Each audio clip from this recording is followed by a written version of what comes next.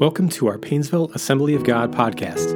Our desire is to connect people to a growing relationship with Jesus Christ. If this message touches your heart, we'd love to hear about it. Email us at info@painesvilleag.com or visit painesvilleag.com. We pray that this message will be an encouragement to your faith.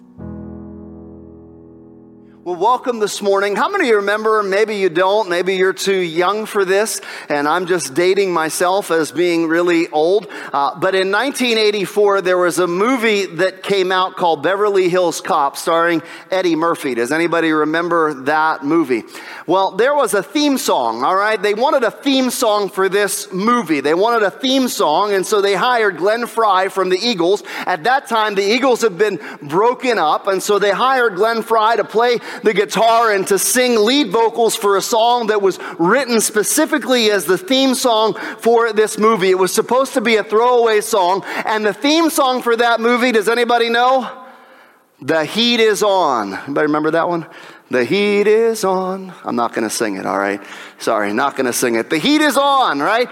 Glenn Frey got paid $15,000 just to do that. That was all he got. He didn't own the rights to this. He got paid $15,000. That song went on to top Billboard charts, not only in the United States, but around the world. It ended up being the number 2 song in 1984 as a result. It was a throwaway song. The heat is on. And that's an expression, isn't it? The heat is on. In fact, the heat is on is not it's a relatively new expression. It comes from the 1930s, America during the gangster era. And the heat is on meant that the police were after you. The cops were after you. The heat was on. And then it came to mean that you had been arrested and you were being interrogated. You were getting grilled. The heat is on. And then that phrase became an international phrase that simply meant I'm under a lot of stress. I'm under a lot of pressure of a deadline or an expectation at work. And today it just simply means, you know what, I'm having my strength is being tested. I'm at the end of my resources. The heat is on. Well, today we're going to take a look at actual heat today. The heat is on of a fiery furnace. And we're going to be looking in Daniel chapter 3 today. And I know that this is a popular story. If you grew up in church or spent any time in Sunday school, you remember. Anybody remember felt boards? Felt boards? Yeah, see, I'm dating myself. There are some of you who don't even know what a felt board is. Let me tell you something. An iPad has nothing on a felt board. All right, I'm just going to tell you that right now. And when you were there, I mean, you got the felt boards, you know, and you had the wicked king Nebuchadnezzar, and he was there, and then you had this fiery furnace, and you had Shadrach, Meshach, and Abednego, and this big thing. And so some of you are really familiar with this story. But today, I just want you to say, Lord, open up my heart that I might learn something new today. Open up my heart that I might get something from you today as we take a look at Daniel chapter 3 today. Again, Daniel chapter 3 happens about 15 to 20 years after the story we looked at last week. Last week, we were looking again at Daniel chapter 2. We spent 2 weeks in Daniel chapter 2. Nebuchadnezzar had a dream, and in that dream was a statue, and Babylon represented the head of gold, and the Medo-Persians represented the arms and the chest of silver and the shoulders of silver, and then it went on down to bronze, and we talked a little bit about that. But what's happened now in this next chapter is about 15 to 20 years later. So at that point, they were at the end, Shadrach, Meshach, Abednego, Daniel in Daniel chapter 2, they were about 17, 18 years old.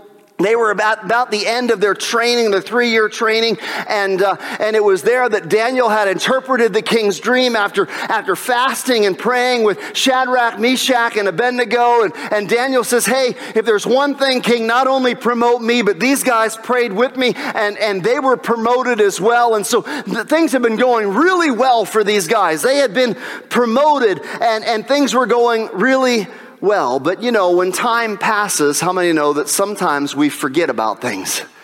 When time passes, sometimes the initial, Nebuchadnezzar ended up, oh, Daniel, your God is the God of gods. He is the God. But as time passes, how many know sometimes we can drift away from those things? And so 15 to 20 years later is a very different set of circumstances. And in fact, the end of Daniel chapter 2, 48 and 49 ended like this. Then the king placed Daniel in a high position And he lavished many gifts on him. And he made him ruler over the entire province of Babylon and placed him in charge of all of its wise men. Moreover, at Daniel's request, the king appointed Shadrach, Meshach, and Abednego administrators over the provinces of Babylon, while Daniel himself remained at the royal court. And so again, here it is, God's promotion of them. They have honored God, God's promotion of them. But things change. And 15 to 20 years have passed, and the dream of the statue and the image with the gold being taken and the chest of arms of silver not happening, the kingdom of Babylon during this time is only growing stronger. It's only growing stronger. And so Nebuchadnezzar decides, you know what? My kingdom is growing stronger. I'm not sure about that dream. Maybe that isn't ever going to come to pass. I don't know. But you know what? My kingdom has only gotten stronger. So guess what? I'm going to put my own image of gold. I'm going to erect my own image, not just the head of gold. The entire image is going to be gold because I'm declaring that I'm more powerful. I'm more powerful. My kingdom is the most powerful. And you know what? Anybody that doesn't bow down, they're going to experience the heat of the furnace. Take a look, Daniel 3:1. King Nebuchadnezzar made an image of gold 60 cubits high, 60 cubits wide, and set it up in the plain of Dura in the province of Babylon. You know what 60 cubits is?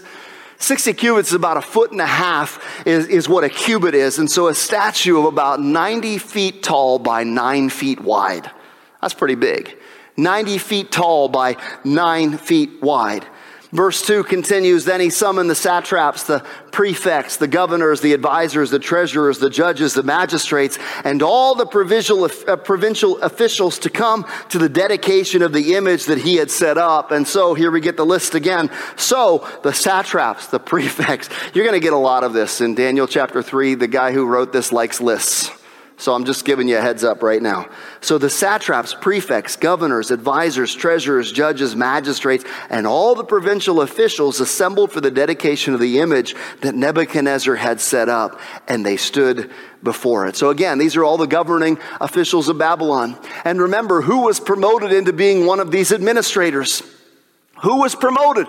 Shadrach, Meshach, and Abednego. They were a part of the administrators. So all the administrators are gathered and called to come together for the dedication of this image. This is a big deal. This is a national deal. All right? This isn't just a little thing. This is a national deal. This is about to be a national holiday, a national celebration. Nebuchadnezzar is celebrating the glory of his kingdom, the glory of his nation, that his nation is the nation above all nations, and he is the king above all kings. And all of you who are in my kingdom, all of you who serve, come. And today we are going to celebrate Babylon. We're going to celebrate it.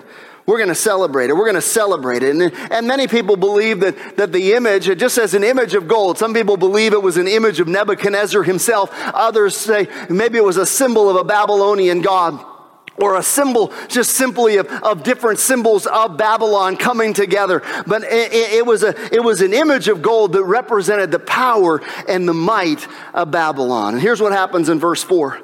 Then the herald loudly proclaimed, nations and peoples of every language, this is what you are commanded to do. As soon as you hear the sound of the horn and the flute and the zither, whatever that is, lyre, harp, pipe, and all kinds of music, you must fall down and worship the image of gold that King Nebuchadnezzar has set up. Whoever does not fall down and worship will immediately be thrown into the blazing furnace. Therefore, as soon as they heard the sound of the horn and the flute and the zither and the lyre and harp and all kinds of music, all the nations and people of every language fell down and worshiped the image of gold that King Nebuchadnezzar had set up. Friends, at this point, the heat is on. The heat is on. Nebuchadnezzar declares, he gathers all the officials, he gathers them together, and he says, here's the image of gold, and whenever you hear the music play, I want you to bow down, because we're about to have a worship service to the God. We're about to have a worship service to the God of Babylon that I have set up, the image of gold that I have set up. We're going to have a worship service. Make no mistake, friends, this was not just some little deal. All right, this was about worship. You have to understand that in that day and age, nationalism and religion were one. There was no separation of church and state. There was no separation of church and state. The different gods of these nations and the gods of Babylon were one with the way in which they ruled. It was all one. They believed that when they won a war, it was because their God was more powerful. They believed that if they won a battle or if they had favor in their crops, if they had rain and there was not drought, then the gods were in their favor. You have to understand that this was not an atheistic culture. This was a culture that believed in the gods and the goddesses, and many of the nations around them also believed in gods and goddesses in a polytheistic world. And so for them to come together, it was nothing for them to simply say, okay, well, we'll add this God to our list in whom we worship. We'll add this God in whom we pledge our allegiance to. We'll add this God into whom we will bow down. So what's the big deal? And so they gather all the officials together, but there was a problem. There was a problem because Shadrach, Meshach, and Abednego were a part of that. But the problem is that they were of the Jewish faith. They were Israelites in whom their God was Jehovah and said, "Thou shalt not have any other gods before me." So the pressure was on. Everybody else was doing it. The pressure was on. Have you ever felt pressured to do what everybody else is doing? Even though you didn't necessarily believe it, have you ever felt the pressure that because, well, this is what everybody's doing. This is what everybody's doing, so we ought to do it. This is what just do it because everybody's doing it. That's just the way it is. That's just the way culture is. Our culture says that this is okay. That's the way it is. And pressure at work, that's just what everybody does at work. Everybody fudges a little bit. Everybody lies a little bit to make the sale. Why won't you do that? You ever felt like you've been swimming upstream? There's pressure. Pressure to accept certain things that violate God's word set as normal. Pressure to compromise convictions. Pressure to compromise. That's what's going on. What's going on here is great pressure to just accept the norm. And hey, after all, we're one of these officials. We got to show our loyalty to the king and loyalty to Babylon, right? Everybody is doing it. Friends, throughout your life, there are going to be times when your faith is tested. Throughout life, there are times when our faith is tested. Times when our relationship with God is tested, and times when you experience a trial and a test because of taking a stand for something that you believe in. Craig Rochelle, Christian author and pastor of Life Church, once said this: a faith that is tested is a faith that can be trusted. A faith that is tested is a faith that can be trusted.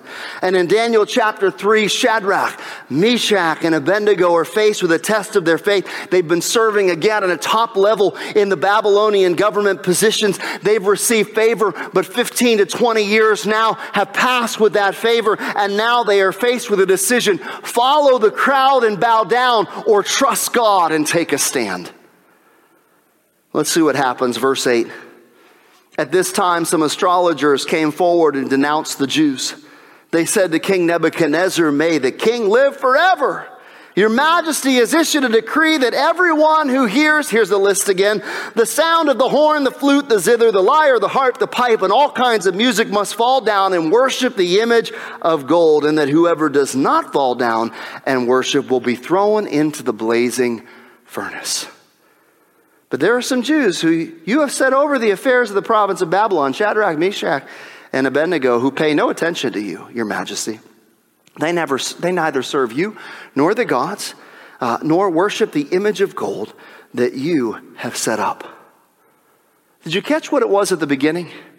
Who these people were? It says at this time the astrologers came forward.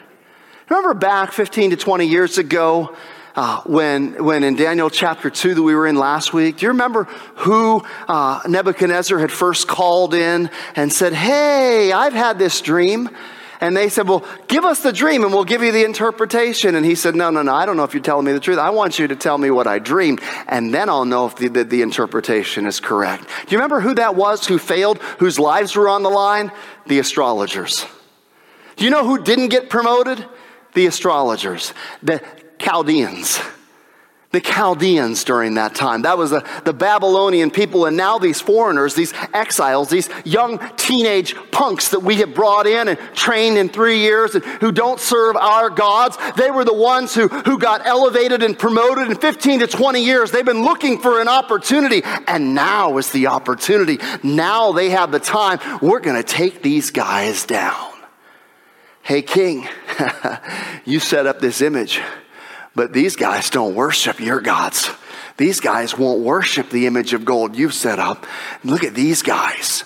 These guys.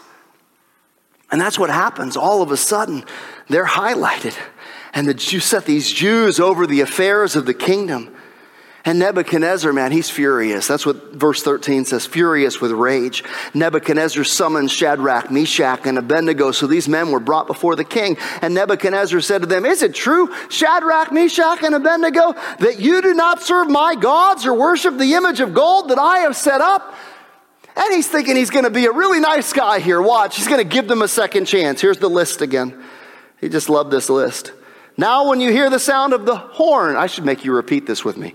The horn, the flute, the zither, whatever that is, the lyre, the harp, the pipe, and all kinds of music. If you're ready to fall down and worship the image I made, very good, right? Very good. But if you do not worship it, you'll be thrown immediately into the blazing furnace. I'm a nice guy to a point. Then what? Listen, this is the line right here. Then what God will be able to rescue you from my hand? The heat is on.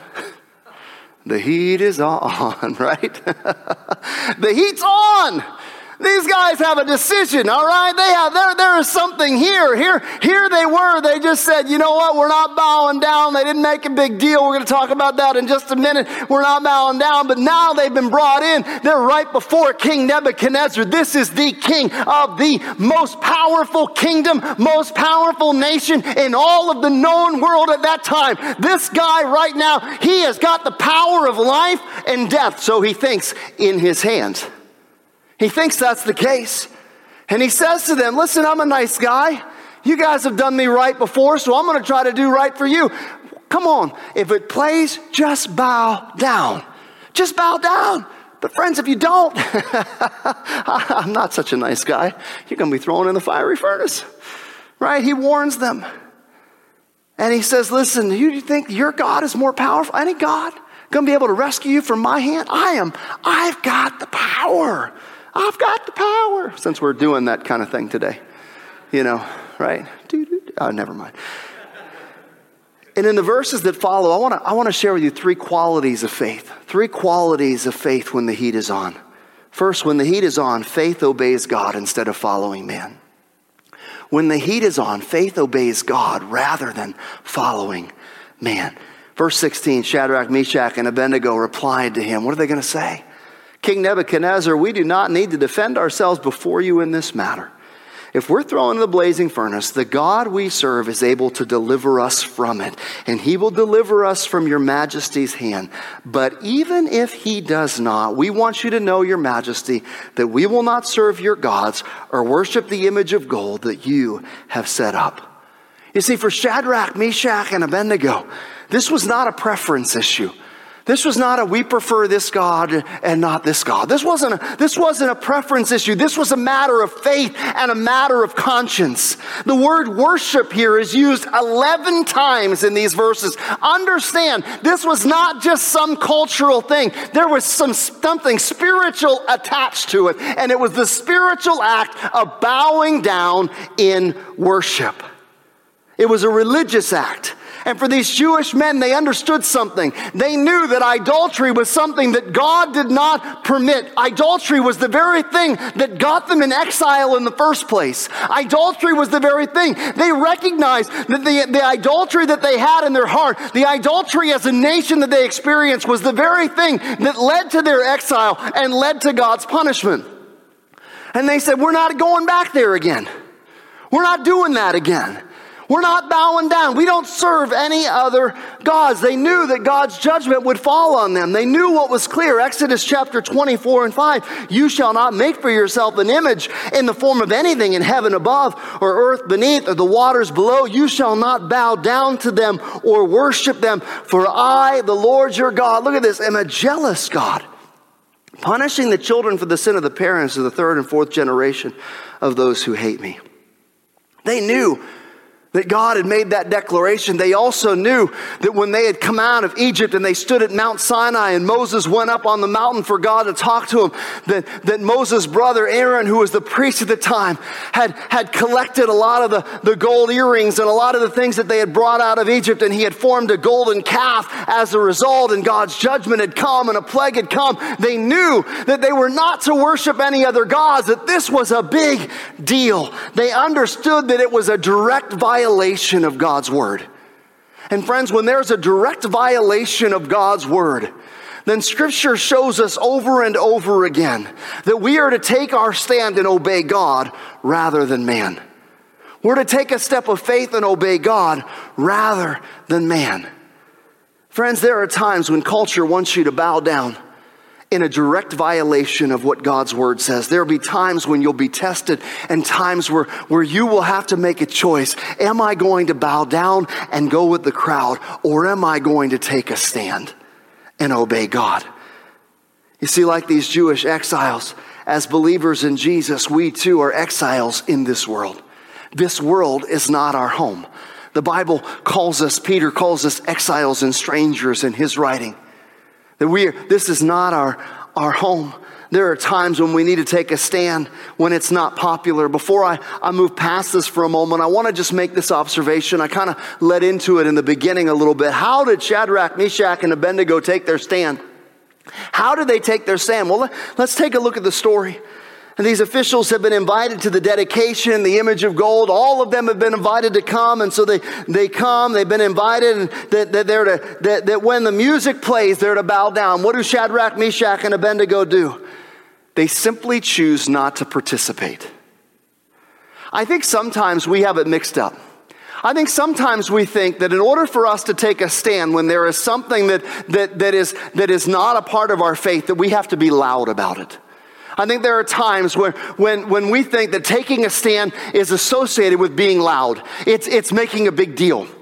It's picking up a sign and holding it up. I will not bow down. I will not bow down. I think sometimes we think it's putting something all over social media and blasting it and I'm not bowing down and it's terrible and all of this and getting all loud.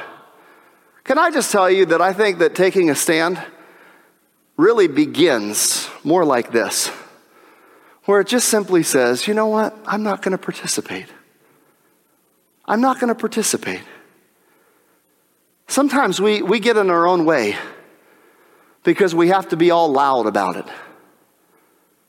When simply, the best thing to do is just simply not participate. Just don't participate. That's what they did. Everybody else bowed down, and these guys stood up. They didn't make a big deal. They didn't put it out on their social media feeds. I know they didn't have social media back then. They didn't circulate it through the email in the company office about we're not going to do. They just simply did not bow down. But here's the thing. When you don't participate, people will take notice. You don't have to be loud, because when you simply don't participate, people take notice, and it causes a reaction. It does. It causes a reaction. It created a controversy because they did not bow down, because they decided simply to not participate. All of a sudden, others noticed, hey, why aren't you participating? Why didn't you do this? Why aren't you doing that? And guess what? When they stood before Nebuchadnezzar, do you know what they said? We don't have to defend ourselves in this matter. Sometimes we get all defensive.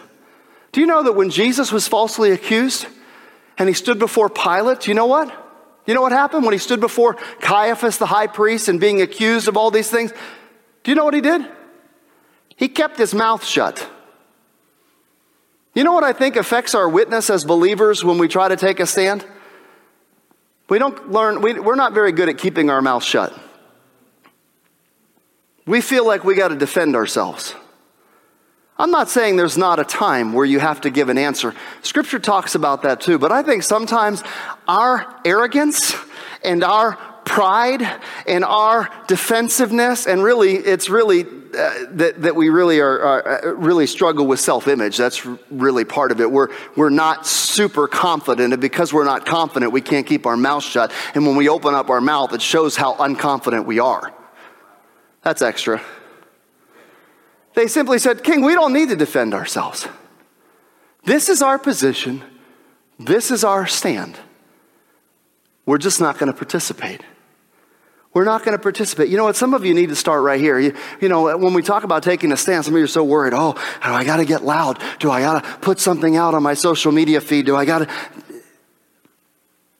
Scripture says just don't participate. The example, just don't participate. Some of you need to start right there. Don't participate.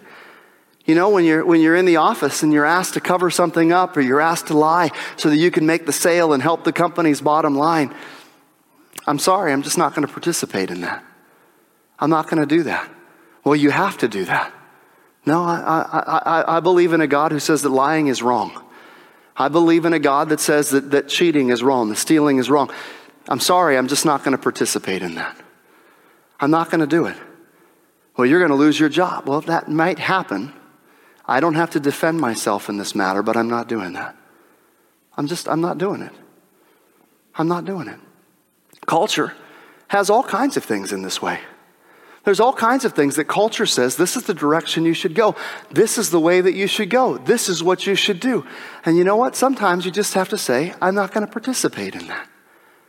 Everybody after work, come on, join us. Let's go out to the bar. Okay, I'll go with you. I'm going to just I'm going to get a pop. I'm going to get a Coke. I'm going to get a Pepsi. I'm going to get that. Oh, you don't want something to drink? You don't want this? No, I'm sorry. I don't do that. I'm just not going to participate. Oh, come on, you got to have some. No, I'm just not going to participate. I'm just not going to do that. Culture says, hey, you got to sleep around. That's what you got to do. You're in a relationship, you got to sleep together. You're in a relationship, you got to live together. You're in a relationship, you got to do. No, I'm sorry. I'm not going to do that. You know what? The image of God. God says I'm made in his image, and you know what? He really values the image of God. He values marriage so much that he compares Jesus to a husband and the church to his bride. And I just want to honor marriage, and I want to honor my future spouse. And you know, we're just not participating in that. We're not going to do that. We're saving that for marriage. We're saving that because that's special for marriage. That honors God. We're not participating in that. Some of us need to start there. If you can't take a stand in those areas, you're not going to be able to take a stand later on when it really matters. When it's not a silly mask or a vaccine that is not the mark of the beast. Okay, I'm not promoting anything. I'm just telling you. All right? It's not the mark of the beast.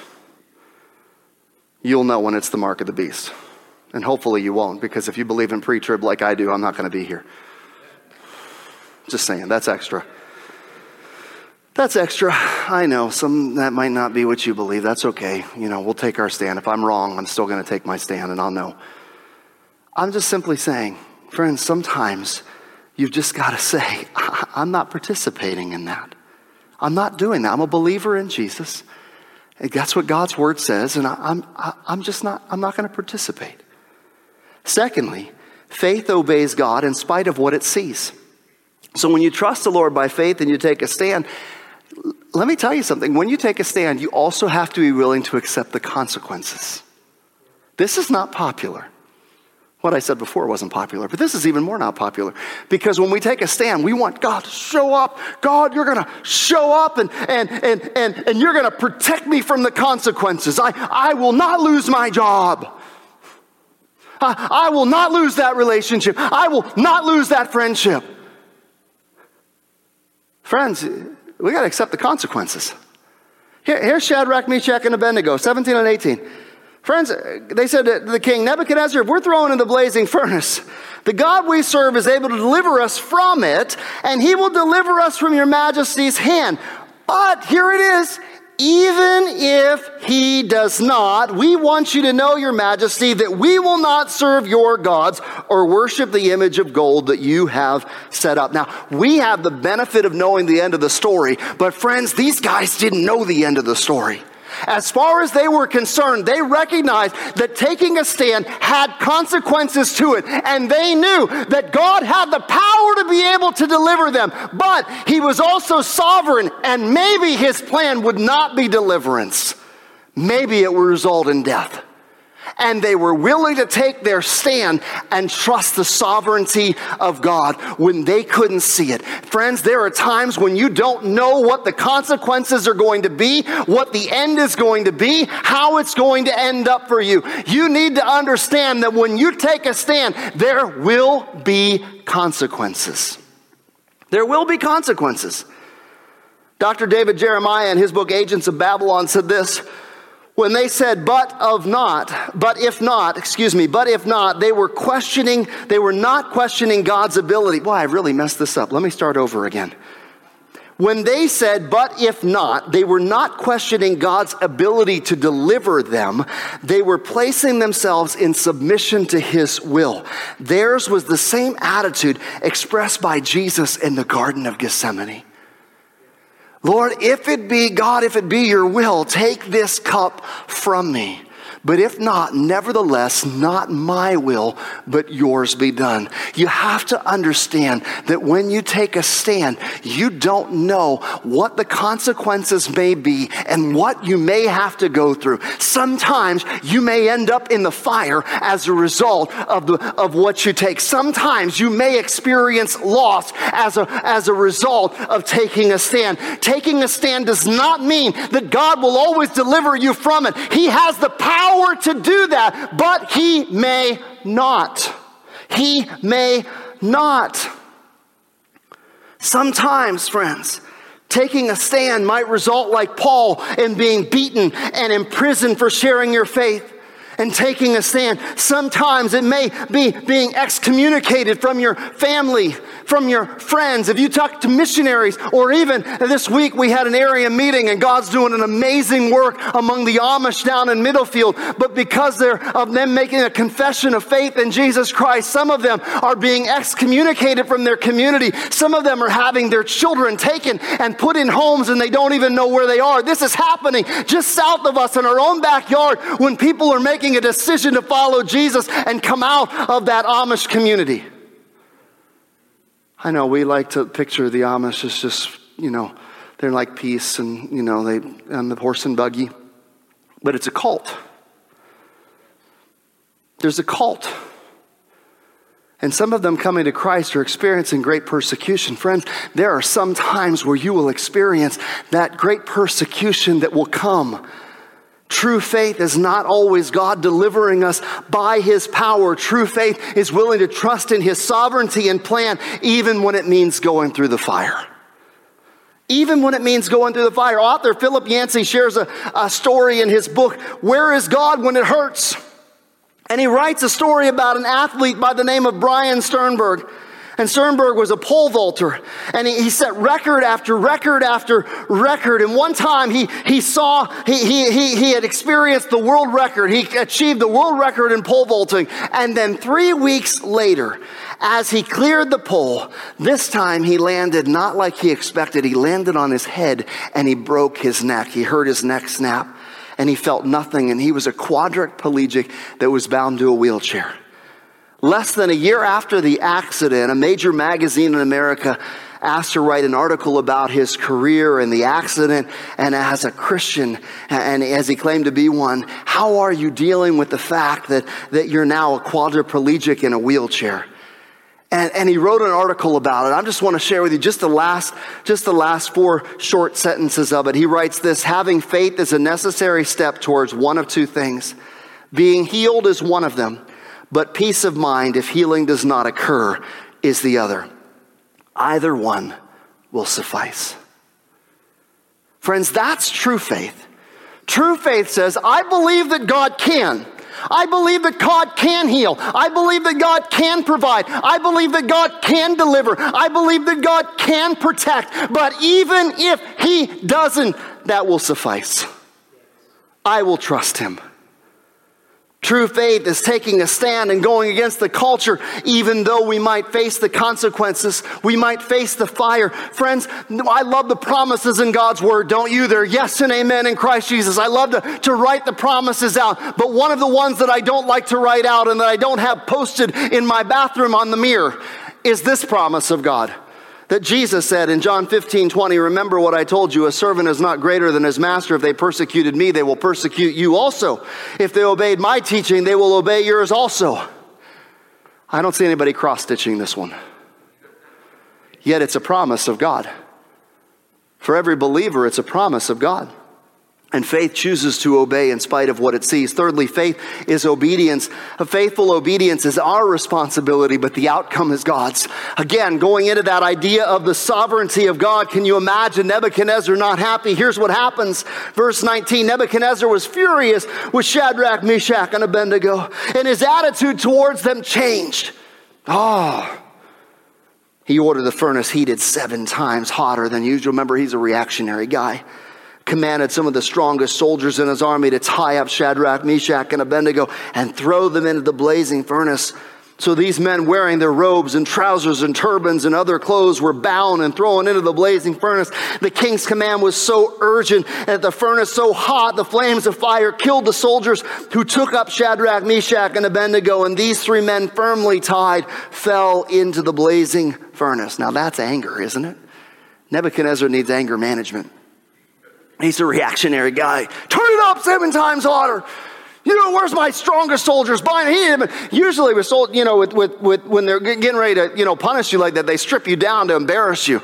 He just said, tie them up with their clothes and everything on. You got all their clothes and everything. You just tie them up, bind them nice and tight. They can't get loose. Throw them in. And then his soldiers even died and all. He wanted to make sure that they did not survive and that he was going to say that what I said is true. No God is going to rescue you from my hands, right? Friends, that's what I mean by outcome. When you take a stand, you don't know what it means. It may mean getting roughed up. It may mean losing something. It may mean getting bound. It might mean looking bleak, the hot furnace. But friends, God is in control of the outcome. And I just want to close with just some lessons of God being in control of the outcome. Lessons we learn when we trust and obey the Lord. First, what we see is God will walk through the fire with you. When you go through it, God's going to walk through the fire with you. King Nebuchadnezzar leaped to his feet in amazement and asked his advisors, weren't there 3 men we tied up and threw in the fire? And they replied, certainly, Your Majesty. And he said, look, I see 4 walking around the fire, unbound, unharmed, and the 4th looks like the son of the gods. This is what we call a theophany in Scripture, a picture of Jesus in the Old Testament. It looks like one of the sons of the gods. He didn't know how to say it. They were in the midst of the fire, but guess what? In the midst of the fire, there was the presence of Jesus with them.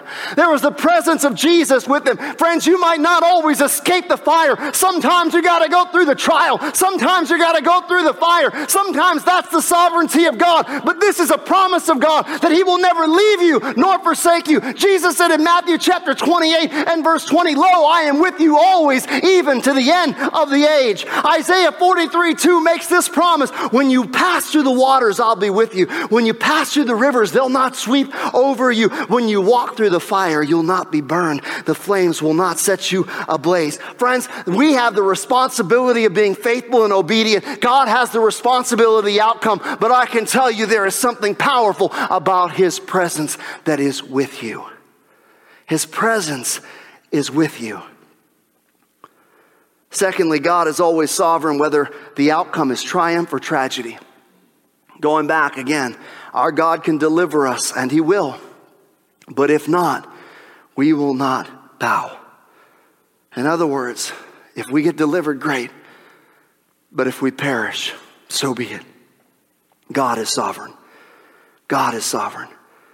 Some of us live under the illusion that if trouble is avoided, that we get delivered from calamity, that God's sovereignty is upheld. But friends, when the bottom drops out, when there's pain and suffering and loss of life, where do we go? Where goes the sovereignty of God? God, where are you? Friends, God is sovereign when He delivers. God is sovereign when He does not.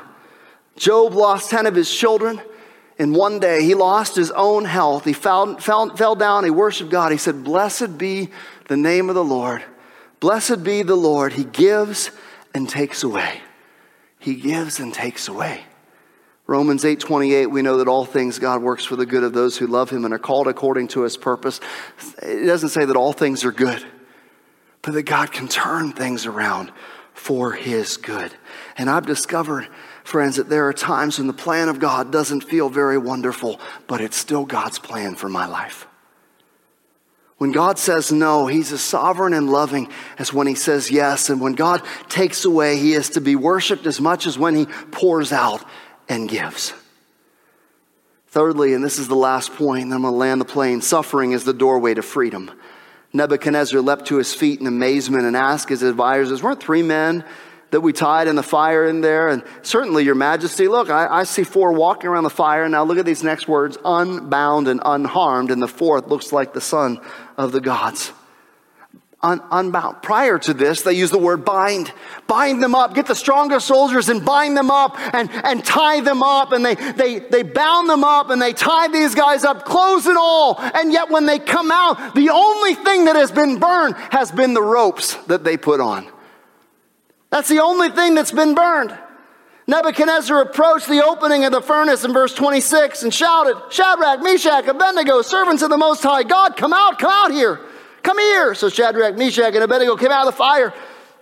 The satraps, the prefects, the governors, the royal advisors all crowded around them. And they saw that fire had not harmed their bodies, nor was the hair on their head singed. And their robes were not scorched, and there was no smell of fire on them. Friends, here's the principle. The only thing the fire burned is what bound them. Their clothes didn't burn, their hair didn't burn, their flesh didn't burn, they didn't even smell like smoke. The only thing that burned was the ropes that had tied them up. And that's why we need adversity in our lives, friends. Adversity is what frees us from bondage. Oftentimes it takes the fire, it takes the adversity to free us from our bondage.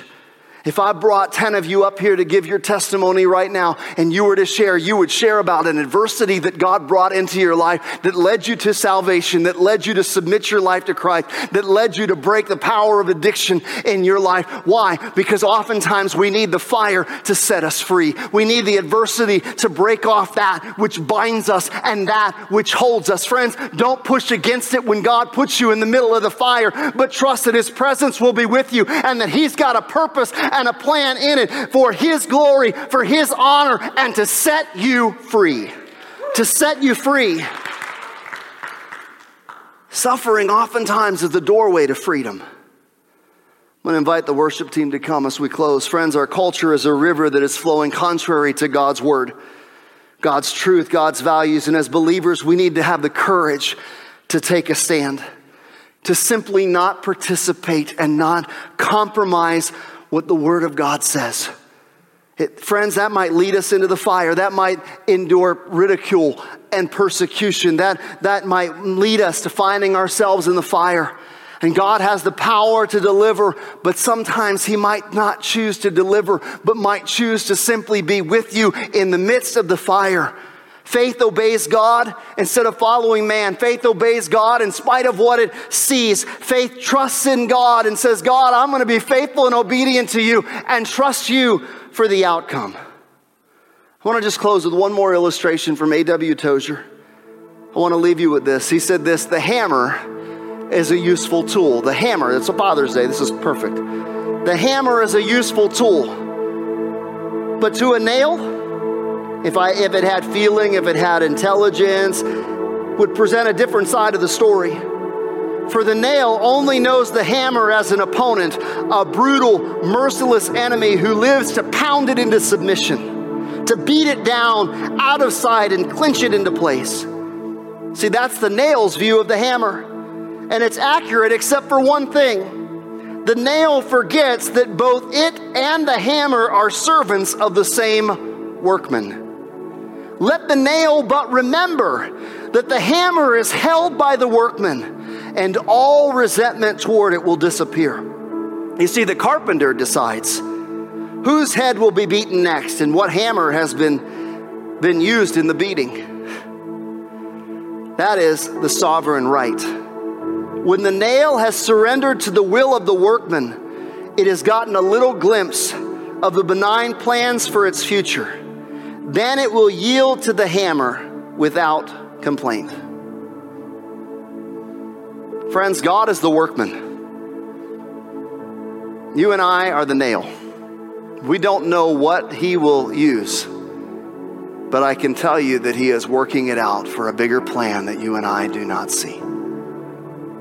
The question is, can we submit ourselves to the workman? Can we submit ourselves to the carpenter, to the one who has a masterpiece that he's working on? Some of you need to take a stand, simply not participate. You've been going with the flow of what this world has. And the conviction of the Holy Spirit is saying, you know what? You've got to take a stand. You've got to stop. You've got to stop participating. You've got to repent, and you've got to take a stand. Some of you are in the fire right now, and you need to say, Lord, I just need your presence in the midst of the fire. I need your presence right now in the midst of the fire. I need your presence. And some of you, you're in the process. You say, God, encourage my faith because I'm trusting you. I don't know the outcome yet, but I'm trusting you. I'm trusting you. Let's bow our heads today. Father, today we come before you right now and we surrender ourselves to you. God, we pray that you would give us courage to take a stand and to not bow and go with the flow of a culture who goes against what your word says. But as followers and believers in you, may we live according to your word, even when it's not popular, even when it goes against the flow. Father, will you help us to take a stand and simply not participate in the things that go against what your word says? Father, we surrender to you. For those, Lord, that are in the midst of the fire, Lord, we surrender to you. You know the outcome. And I pray, Lord, that you would just be real, that we would sense your presence in the midst of the fire. We trust your sovereignty, Lord. That's your responsibility. The outcome is up to you, but we can trust, God, that you are working out your plan. I pray that today you'd set people free. In Jesus' name, amen. Thank you for listening to today's podcast. We pray that you're encouraged by this message. For more information about Painesville Assembly of God, visit painesvilleag.com.